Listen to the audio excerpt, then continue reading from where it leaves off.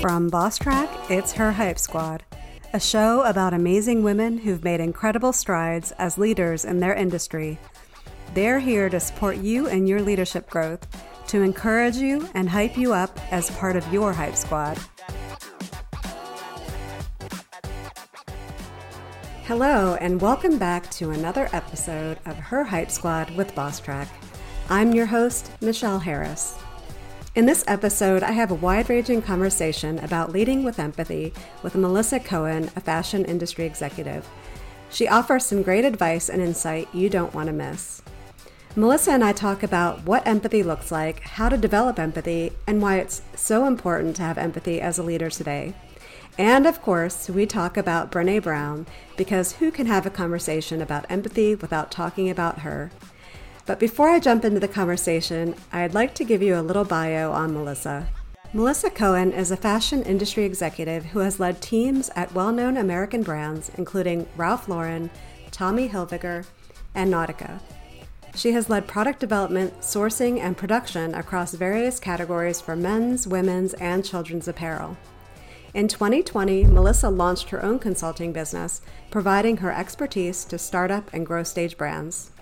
Passionate about girls and women's empowerment, she is a founding member of Chief and is deeply involved in Her Move Next, a nonprofit dedicated to empowering women and young girls through chess, community, and competition. In her free time, Melissa enjoys reading, Broadway musicals, watching sports, and all things pumpkin spice. And a quick note on the audio of this episode.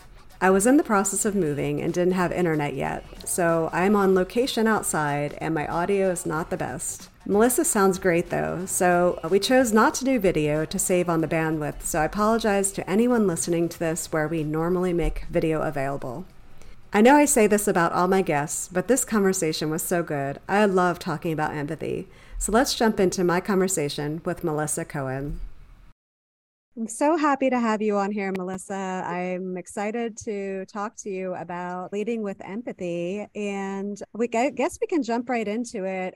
We gave the audience a little bit of a background on you, but I'd love for you to share who you are and what you do, what you've done with the audience, so they can hear it directly from you. Yeah, sure. Thanks so much for having me. I'm really excited to be here as well. So I'm an executive in the fashion industry, and I have several decades of experience in product development, in production, and sourcing. Throughout my career, I've worked for major US brands like Ann Taylor, Nautica, Tommy Hilfiger, Ralph Lauren. But after the pandemic, pretty much completely upended the apparel industry, along with many others. In 2021, I launched my own consultancy. And so now I work with startup and growth stage brands in sourcing and product development. And in the past, I've managed teams of up to 24 people. So I understand the complexities and the nuances of working in really different sized organizations, from very small all the way up through very large. And as for what I do, I feel like that could be a whole podcast in and of itself. But I like to give the Cliff Notes kind of version, as that I help to take the design team's vision and turn it into reality.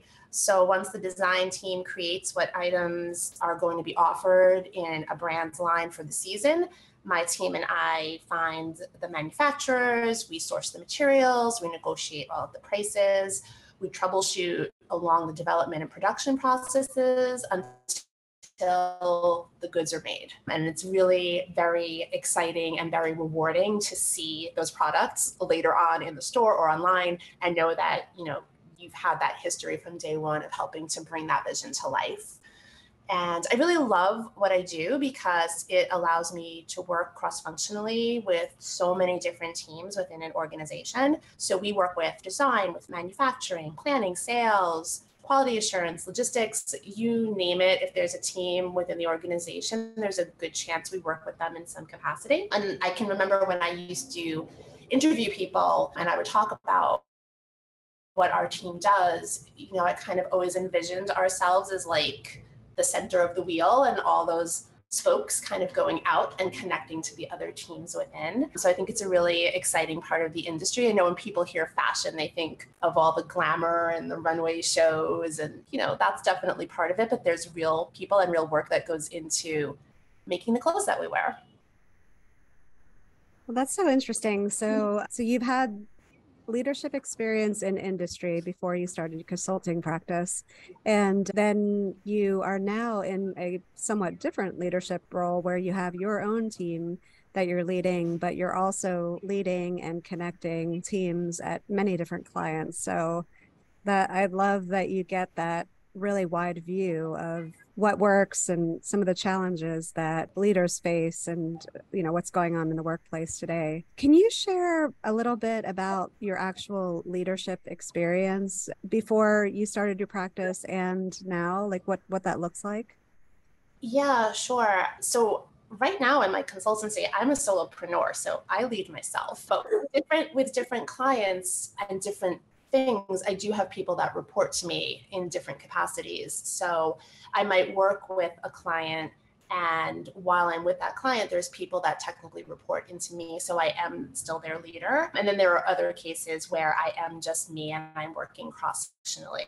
And that's where, the experience that I've had in the past has really helped me, because they're two very different sort of experiences, but you need to bring the same skills to those roles. And I know we're going to talk about empathy, so I don't want to talk about it too much until we get there, but that's really been one of the driving forces of how I view leadership. I think it's really an important trait. I think it is finally getting some respect and it's getting some press. It's kind of a hot topic now, but it never used to be that way. In fact, I think previously some might have viewed that as you're too soft, or it's not actually a leadership trait, with which I wholly disagree. I think it's really important to be flexible as a leader. I think it's really important to be decisive and goal-oriented. I think it's really important to know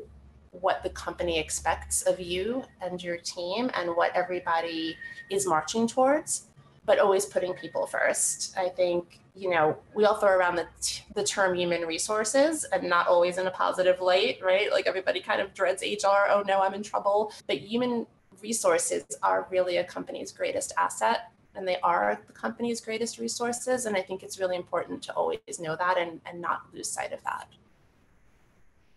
Yeah, that's so interesting that you bring that up, because you're right. I think human resources has definitely historically had a bad rap, and definitely, in my experience, a very overworked team for the most part. So, in your prior experience in industry, how large were the teams that you managed?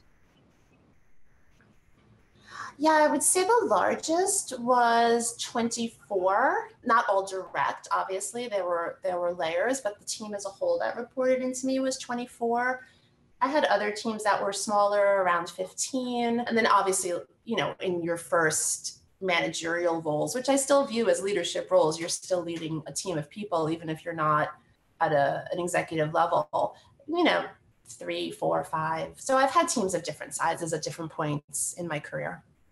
Yeah, so you've had really direct one-on-one experience with people, and which kind of goes into the discussion about, and we might as well jump right into it. Excited to talk about this because it's not something that we've really talked about on the podcast yet, and it is something with Boss Track we focus heavily on, because we do believe it's important and it's really the future of leadership.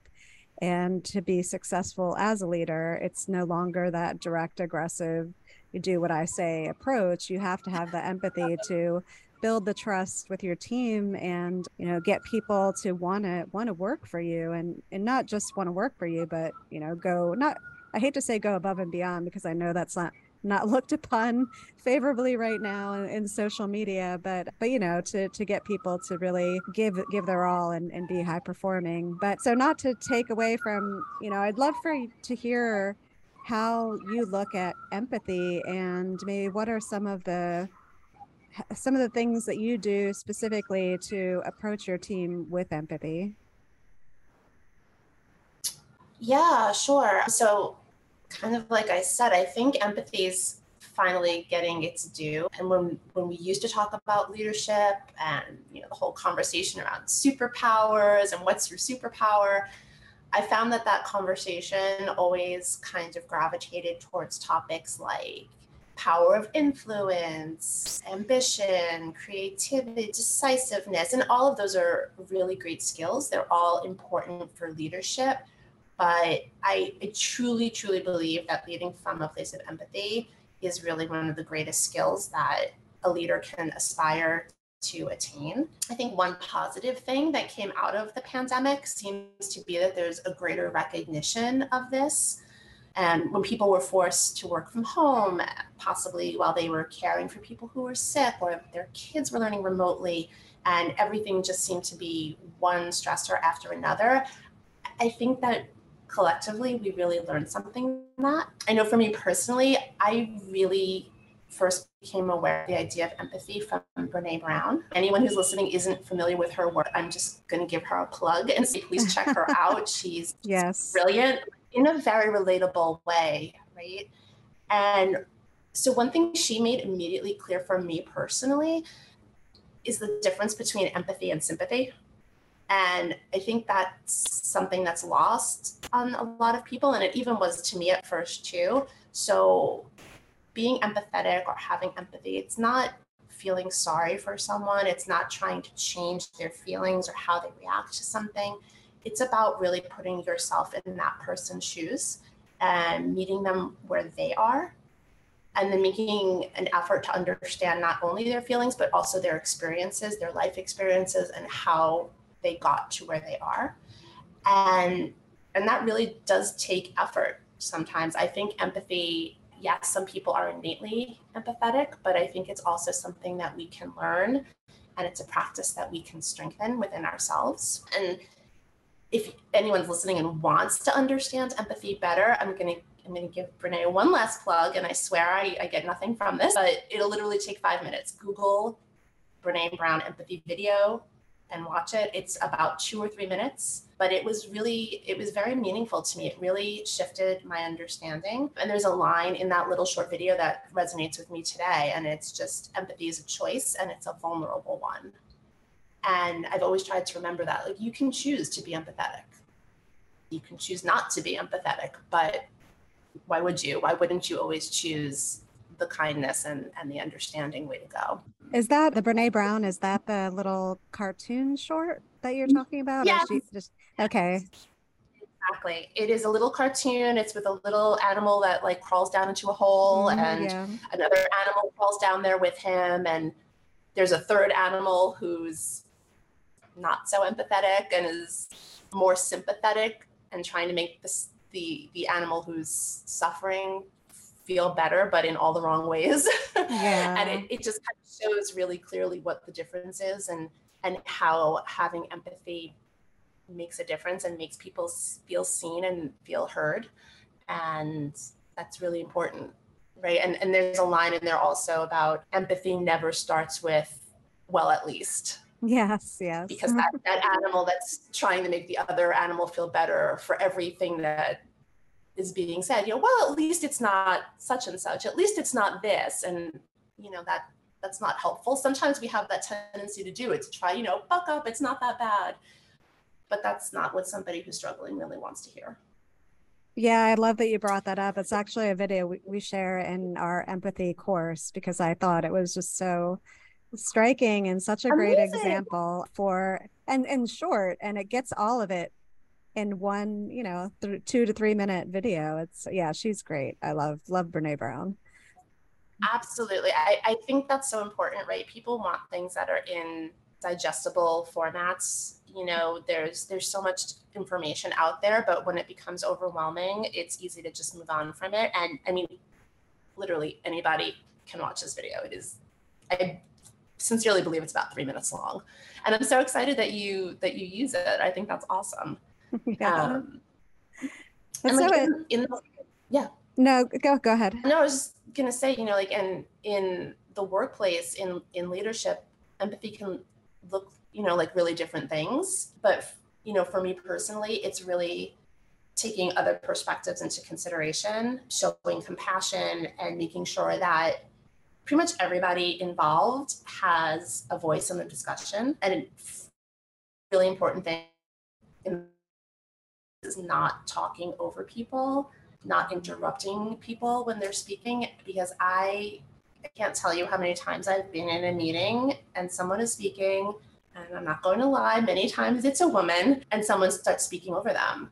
And I'm also not going to lie, because a lot of times it's a woman who's doing the interrupting too. So I don't want to just make this about, men need to be more respectful. I see plenty of women doing that to other women as well. And to me, that's just one area where we can immediately do better and we can show compassion, because how many times are we in a meeting, someone's talking, you're not really listening to what they're saying, you're waiting for that opportunity to get your point across. And even if you're not actively, aggressively interrupting, you're not listening. And I think listening is one of the most important things that we can do in the workplace, and one of the most important things we can do from a point of compassion and empathy as well.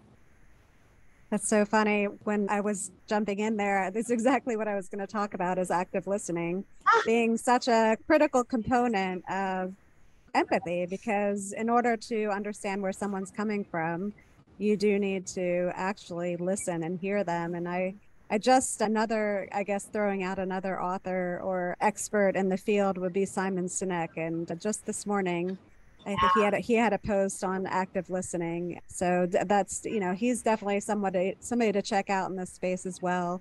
And it's so interesting what you say about, women being most of the time it's a woman being talked over, but it can be a woman or a man talking over them. And it's so interesting, that dynamic, because what is it about men speaking that warrants not being interrupted by female or male, and then a woman? It's an interesting thing, not something we're going to solve here, but it is an interesting dynamic.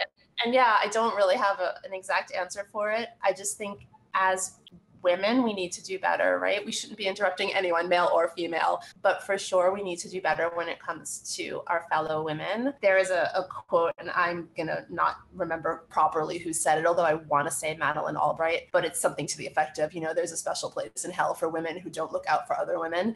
Yes. And I think that's really true, right? We need to look out for each other and be respectful when anyone is speaking, but when a woman is speaking, there's no need to interrupt. Completely agree. What do you have an example of, maybe to give like a real world example of empathy, something that you experienced in your role now, or one of your past roles, where empathy helped you get through a situation with somebody on your team? Does that question make sense? Yeah, I mean, I think it just makes your everyday role have greater clarity if you kind of always try to lead from that place. I think leading with empathy means just being aware of what's going on in other people's lives. And, I know today, many of us are still dealing with what happened to us in 2020 and 2021, right? That was a collectively very traumatic time. I'm in New York City. It was unbelievably stressful. We were pretty much the epicenter of COVID, and it profoundly impacted people that I worked with. And even today, yes, the pandemic thankfully is largely behind us, but all of its effects are not. There are people that have long COVID symptoms, and we're still figuring out what that means long term, both physically and mentally. People lost their jobs, people lost family members, they lost loved ones. And right now we're coming into colder weather, not where you are, but definitely where I am. So personally, I've had to deal with people on my team that have had specific circumstances where they've needed to adjust the hours that they're in the office due to childcare issues, right? Their child is sick, they need to be home with them, they can't be in the office, they are way too young to stay at home. And the childcare usually historically had been a grandparent who is, an older person and immunocompromised and can't risk getting them sick. And, I actually got some pushback from other people in the organization about, is that fair?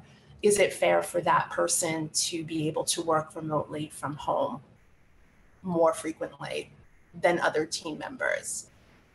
And to me, that's a no-brainer. Yeah, it's fair because they're still getting their work done.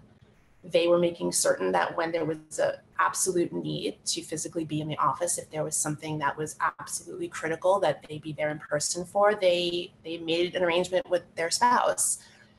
But if it was the kind of day where it was something that could be taken care of over Zoom, over email, over a phone call, they were getting their work done.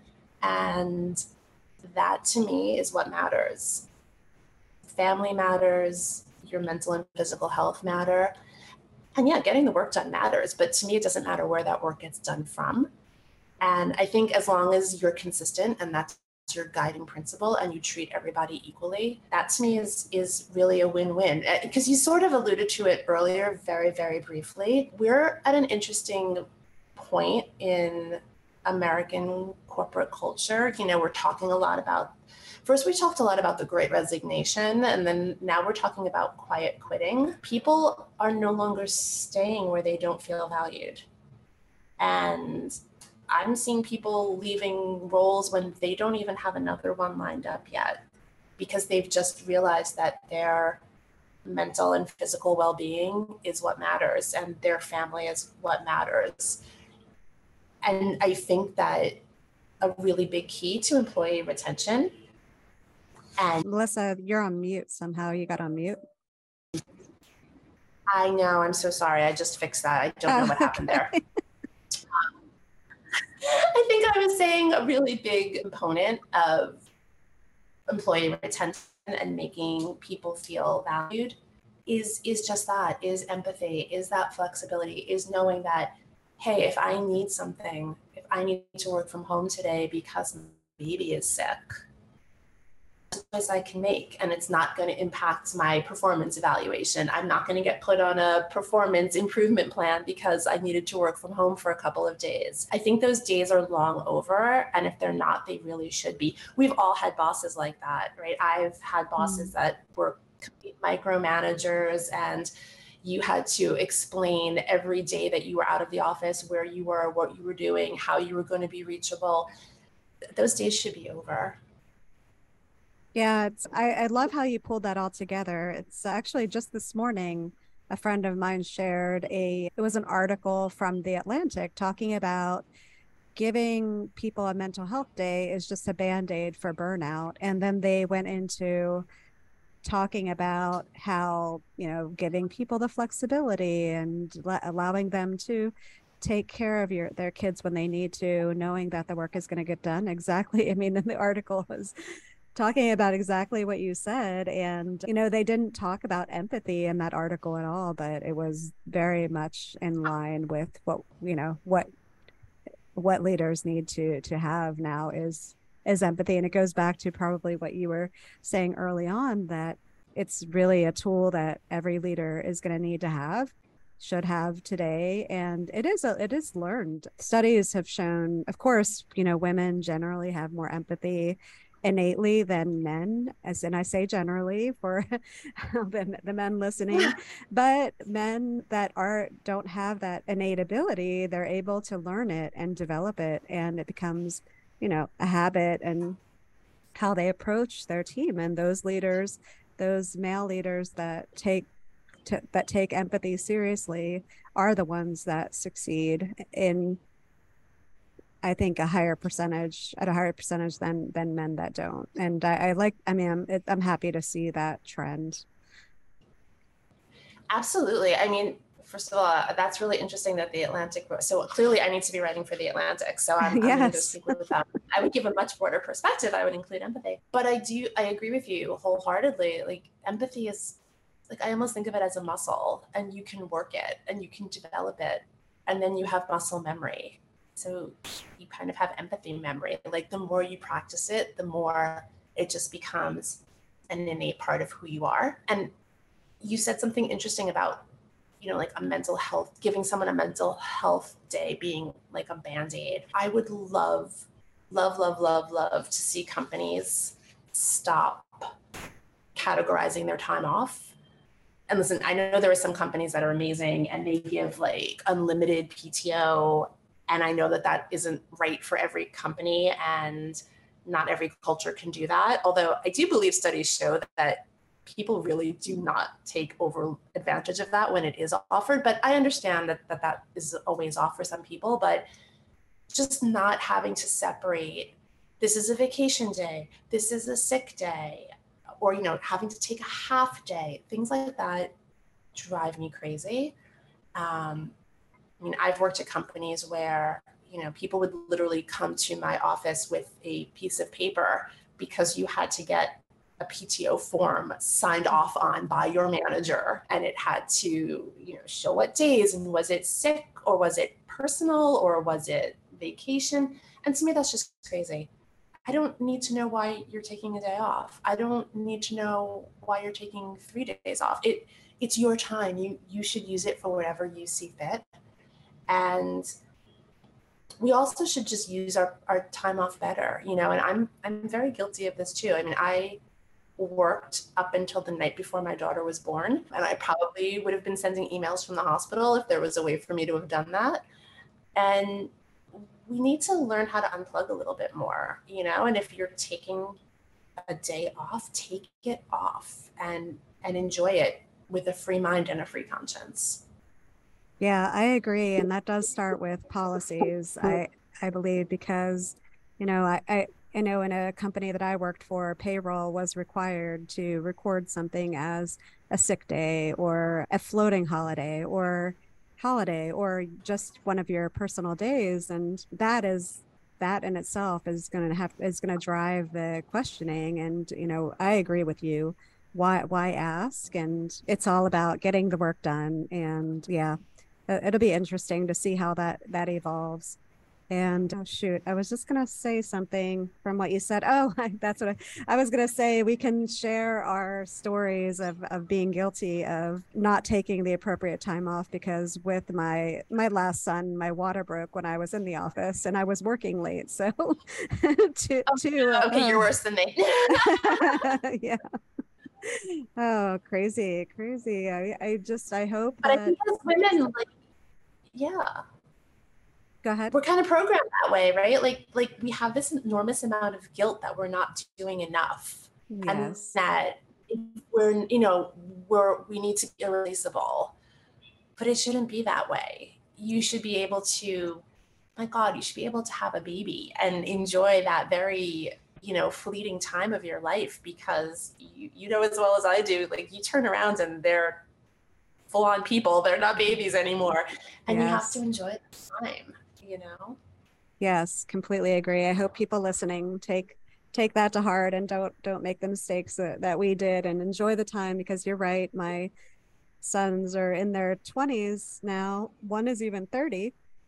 I realized Oh that he my. turned 30, and I don't know, it just, these are the times when you think back as a parent, like, oh my God, I wish I could have spent more time, at this age or this age. And you look back at that. So it's, yeah, definitely take it, cherish. And I do tell that to everybody that I talk to that has kids, cherish every moment. I know, sometimes being a parent can be so frustrating, and especially if you're juggling work and household and managing the kids. And I don't know how people did it during COVID when they had to actually be there, teachers as well. But I've talked about that before, and I don't know. I don't know that I would have been able to manage it. Yeah, luckily for me, so my daughter is a teenager, so while yes, she was here and she was having remote school and it was definitely painful, it was not as bad as, people who had really little kids, kindergarten, first grade, second grade. That was just really, really difficult Yes. because those kids just really lost, almost an entire year of school. You can't replicate that experience on an iPad, no matter how hard you try. Agree, agree. So I know we only have 15 minutes left, so I'd love to kind of move our conversation into some more general questions, unless there's a thought about empathy that we haven't covered and you wanted to make sure you got that out. No, not at all. Go for it. All right. Well, I'd love to know, starting out as a leader, looking back now, what do you wish you would have known that you know now? That's a really good question. I think I have two things, if that's okay. So the first, I think you don't have to be perfect. I think as women, we really put a lot of pressure on ourselves. And when I was first in a leadership role, even when I was first just managing people, I was always really afraid of making a mistake. And that's kind of silly, right? Because we're all human, we all make mistakes, we're all going to make mistakes. But I think what's really key is when you make a mistake, because you are going to at some point, it's all about how you handle it and what you learn from it. And I think both of those are equally important. I think it's really important. You have to own your mistake, trying to hide it, or, never, ever, ever try to pass the blame for your mistake. Those are just non-starters. So own it, but also try to have a solution, even if it's something that is done and dusted and there's no way to fix this particular instance. Have a solution for what you would have done differently and how you would prevent that mistake from happening again in the future. And I think it's also really important to just reflect on your mistake, but not in a wallowing, ruminating kind of way, but just to understand like what went into your decision making and what you might have miscalculated and just how you would do it better next time. And then honestly, move forward, move on. One of the absolute worst things that we can do, and I have been very guilty of it in the past, and I've really worked on this with myself, is just don't become mired down in what you did wrong, right? Because everybody makes mistakes, and continuing to beat yourself up over it is not healthy. See, I work in the fashion industry, right? Every once in a while, something would blow up and we would just all look at each other and say, we're not saving lives here. We're making clothes, and that's really important to remember, Yeah. The consequences of your decision, with very few exceptions, are not life-altering, People will forget about this in a hot second. You just have to learn from it and let it go. And I think that's really important. And the second thing that I wish I would have known, and what I really want our listeners to know, especially, again, women, is you have more impact than you know. And people are looking up to you and learning from you, even if you don't know it. I kind of tie that back to what we were talking about a minute ago with parenthood, right? Like we're always saying, our kids are little sponges and they learn from you and they emulate you. It's kind of true in the workplace too. And I didn't realize that for a pretty long time because I never thought of myself that way. I never thought of myself as something that people aspired to be. I'm just me. But I remember the first time somebody came to my door, and she was not a direct report. She was not even on my team. She worked for one of my cross-functional partners, and she asked if she could schedule a meeting with me.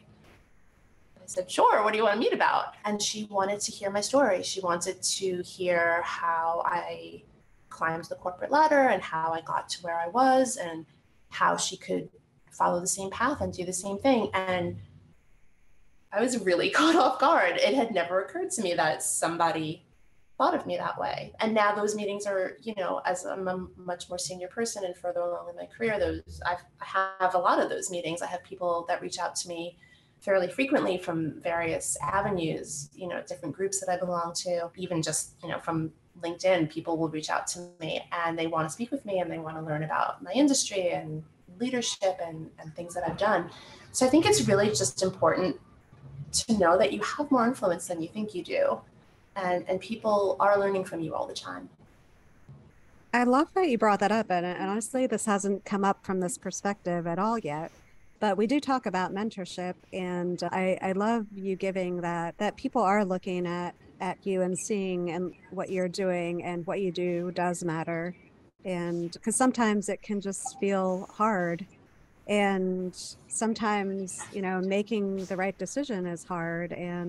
But there are people watching in a good way, in a positive way, and learning from you, even though you might not feel Yes. that. So I really appreciate you bringing that up. And that is a good segue into my next question was going to be, did you have a mentor yourself that you relied on or learned from throughout your career, or maybe several? Yeah, for sure. And it's really funny because I don't think I ever thought of her as a mentor until much later on. And then looking back, I realized, of course, she was, but I probably wasn't even that wholly cognizant of the term at the time. So I'd say my most important mentor, she's someone who is still a mentor for me. And I started working for her, I'd say about 15 years ago. And she's also one of the main reasons that I really learned to lead with empathy and also to pay more attention to like my mental and physical well-being. She started out as my boss's boss. So I was like a step level report to her.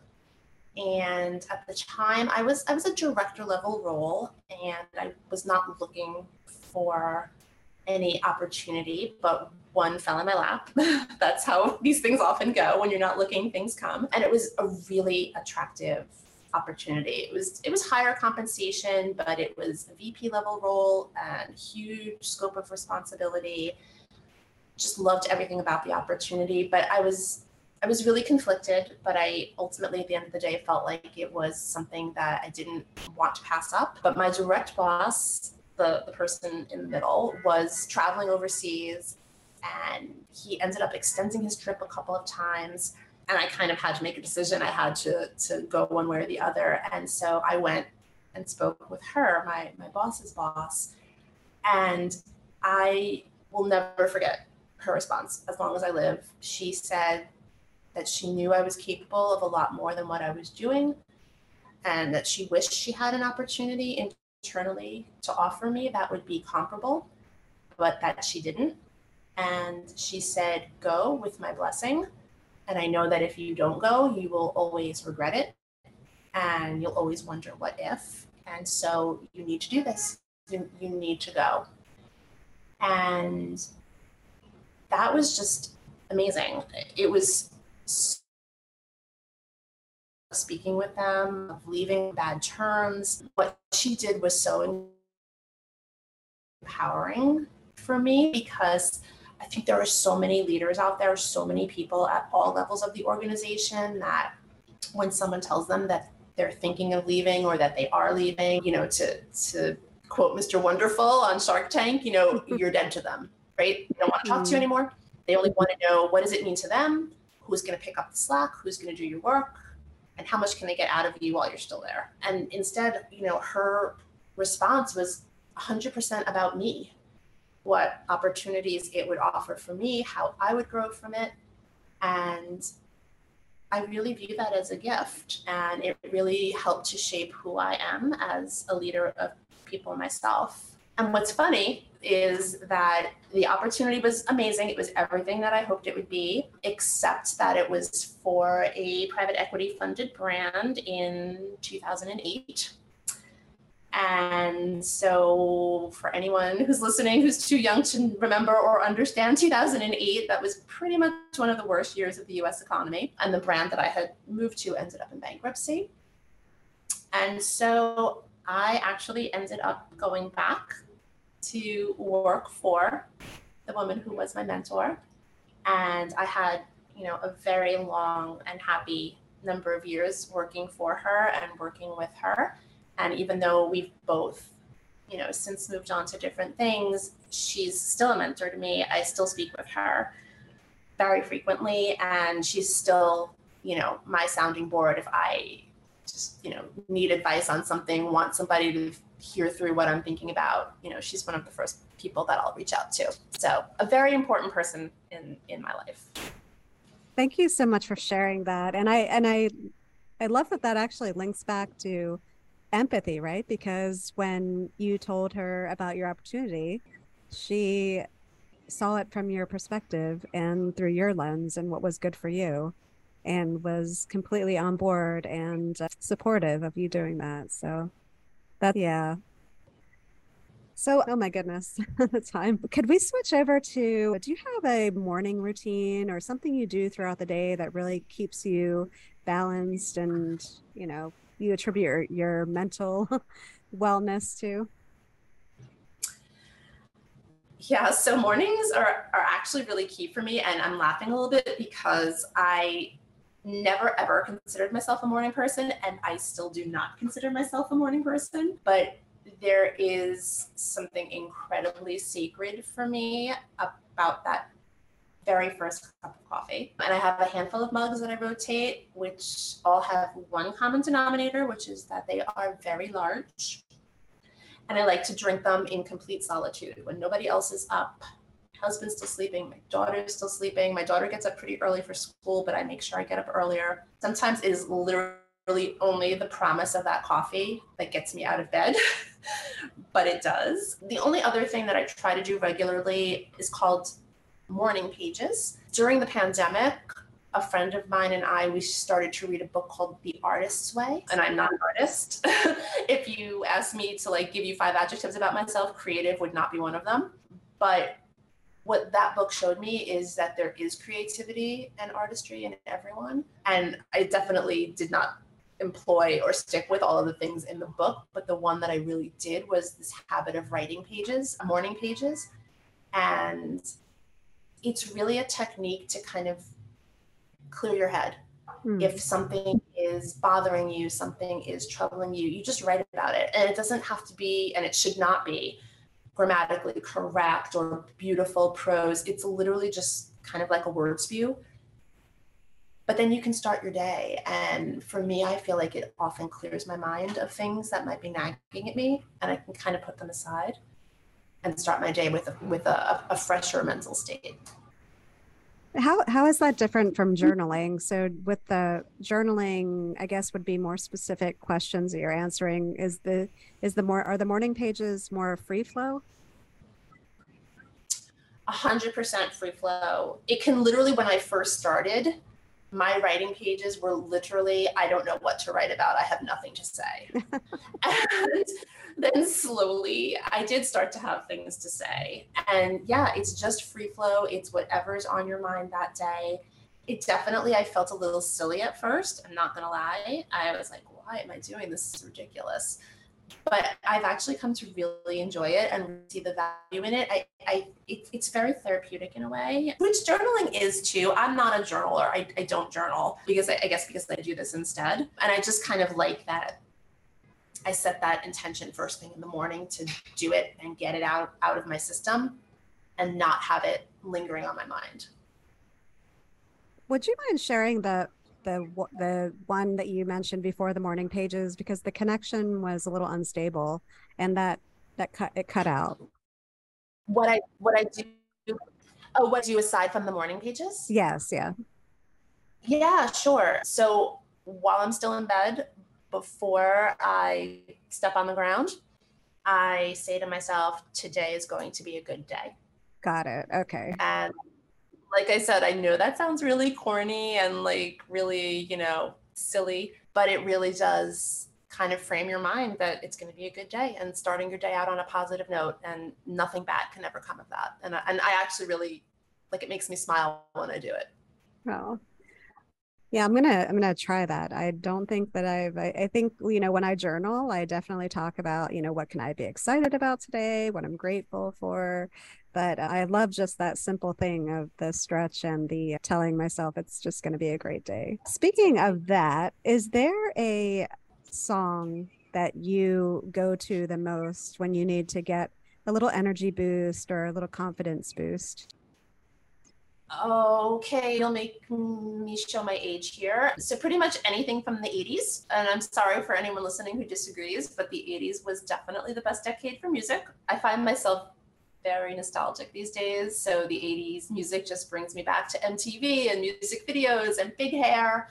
and some very questionable fashion choices, but it just really, it just, it makes me feel young again, right? It brings me back to those days. And I guess if I'm not going to date myself totally and say something more recent, I never fail to feel happier and more excited if I hear Good as Hell, which is Lizzo. That's a good one.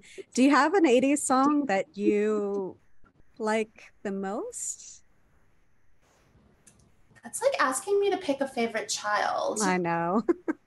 And I only have one biological child, so it's that question. It's easy. No, I really just like anything from that, Duran Duran, Def Yeah. Leppard, Lauper, like just any of those fun, upbeat songs. And those, you think about how much effort and money and artistry was poured into those music videos, and then all of a sudden MTV basically stopped playing music. Like I don't even know if they play videos anymore. I just miss that time, and those songs always kind of bring me back. Yeah, no, that's fair. We were driving to New Orleans and back just in the last week, and something made me just get nostalgic and was playing 80s music for half of the ride. And my husband and I have a very different view of 80s music, so I was letting him choose his own 80s music after every one that I played. So it would be interesting for everybody listening to just hear that mix of music. Yep.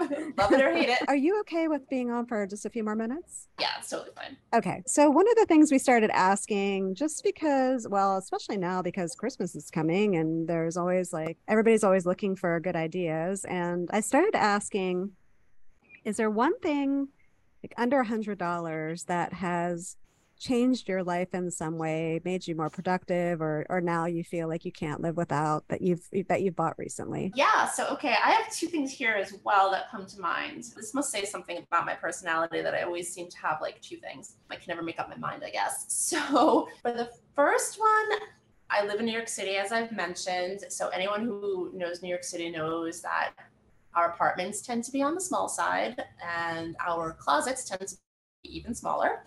And both my husband and my daughter will assure you that I have the biggest and best closet in the apartment, and they're not wrong. But as a woman working in the fashion industry, you can pretty much imagine what my closet might look like. Pretty crowded, pretty full, pretty overflowing. So you don't have to purchase a specific brand, but I will sing the praises of those very thin profile, velvety hangers that are out on the market, because clothes take up a lot of space, but you would absolutely be amazed how much of that is taken up by the hanger.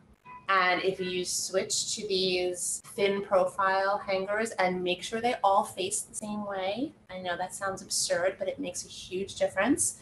You will find you have a lot more closet space than you thought you did. And I'm just going to put in a little plug to be environmentally responsible, and please recycle any hangers that you therefore discard. But it freed up so much closet space for me. Like, I was absolutely amazed. I kind of bought it more for aesthetics than really thinking that it was going to make a huge difference in how much I could fit in there. And I was very surprised how much I could fit in there. My other item is very small and more like under $10. And it's a sleep mask.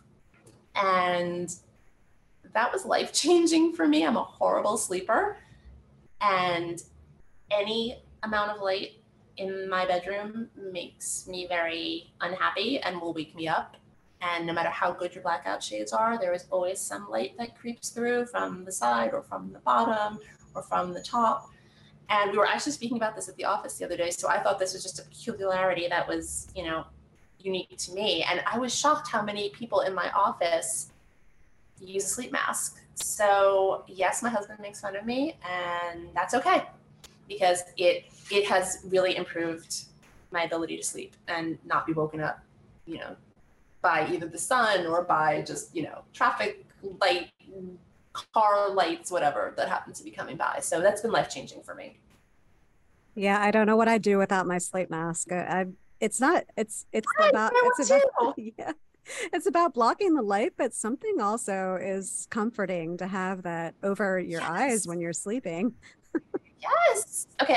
Maybe this is like news to nobody, and everyone's going to be like, "Yeah, where have you been?" Of course, we wear a sleep mask because I can't believe how many people already wear them. So that's funny. Yeah, I actually don't know too many people that do, but I definitely do. And I just I don't get good sleep if I, for some reason, forget it when I'm traveling. So that's Oh, my that's first the stop worst. is, yeah, CVS to get a sleep mask because I need it. Yep, exactly. So we already talked about The Artist's Way as a book that is life-changing for you, but is there a book that you've read recently that you would recommend to the audience about leadership or maybe not about leadership that you found valuable or interesting to you? Yeah. So I didn't read it like super recently, but it's really one of the ones that had the biggest impact on my life. And so like when I was talking about that intention of like saying out loud, like before I even get out of bed that today is going to be a good day, that's something that came from this book. And it's called Tiny Habits That Change Everything. The author, I believe, is BJ Fogg. And I just love it because it teaches you very small and very manageable steps to both create good habits and also to break bad habits. And to me, it's kind of like that old joke, how do you eat an elephant? Like one bite at a time. And no, I'm not eating an elephant. Nobody would eat an elephant, but you get what it's trying to say when you have this sort of daunting task or this goal that you want to achieve and it seems just really manageable. You break it into small steps and you get there slowly, and those small steps become ingrained until they're habits that you just facilitate and incorporate into your day-to-day life. It's one of the best books I've ever read, and I recommend this to people all the time. Thank you. I feel bad saying this, but I do have that book, but I have not read it. I did read Atomic Habits, but I'm gonna Okay. pick that one up and read it. Okay, let me know. Try it and let me know what you think. I found it wonderful. I definitely will. I will let you know. So, thank you so much for your time today. This has been a great conversation. I'm glad it worked out. I know we've been talking a little while to get you on here, and I'm so glad to have you on. You've had such valuable advice for everybody. And if you're okay with sharing, is there a way that our listeners can reach out to you if they have any questions or just want to talk about anything that we've talked about here? Yeah, absolutely. I mean, first of all, thank you so much. I really enjoyed speaking with you. It's really been fun, and I'm thrilled that you found value in what I had to say. So thank you. And for connecting or reaching out, 100% LinkedIn, pretty much the only social media I really use. Never had Facebook. Don't do much on Instagram other than follow pretty pages and accounts that I like. And honestly, I feel like Twitter was a dumpster fire before it became a dumpster fire. So LinkedIn is really my one and only, and very happy to connect there. Anybody is more than welcome to send me an invitation, or you can even just hit follow. I do have creator mode on LinkedIn, so you can easily just follow me as well if you don't want to actually send a connection invite. But either way is fine. I really love meeting people on LinkedIn. I have gotten so much value from those relationships and connections, so I welcome more. Great. And do you happen to know your LinkedIn handle, like how they can find you among all the other Melissa Cohens that are out there? Oh my. Okay, hang on one second. I will tell you. Okay. I know there's a way to do this, so hold on. Okay, almost there. So you can go to Melissa, Melissa, dash Cohen, Cohen, dash 844-5067. That's my profile. Perfect. Thank you so much for sharing that. And with that, I appreciate you giving me a little more time than scheduled. And again, had a wonderful conversation and appreciate you being on. And I know we had some other topics that we didn't get to. So maybe in the future we can make a round two and get back on. Absolutely, that would be my pleasure. Thank you so much. I look forward to it. Great. Well, enjoy your day and we'll talk to you soon. Thanks so much. You as well. All right. Bye bye. Hi everyone, this is Michelle again. Just one more thing before you take off. If you've enjoyed this podcast, consider joining our Patreon at patreon.com/BossTrack or sign up for our free weekly newsletter. It's easy to sign up and easy to cancel. Every Monday, we send out a short, exclusive newsletter of what we found during the week that we're excited about, we're inspired by, and we're watching and reading. If you'd like to check it out, just to go to thebosstrack.com/newsletter. Just type that into your browser, thebosstrack.com/newsletter. Drop in your email and you'll get the very next one. Thanks for listening.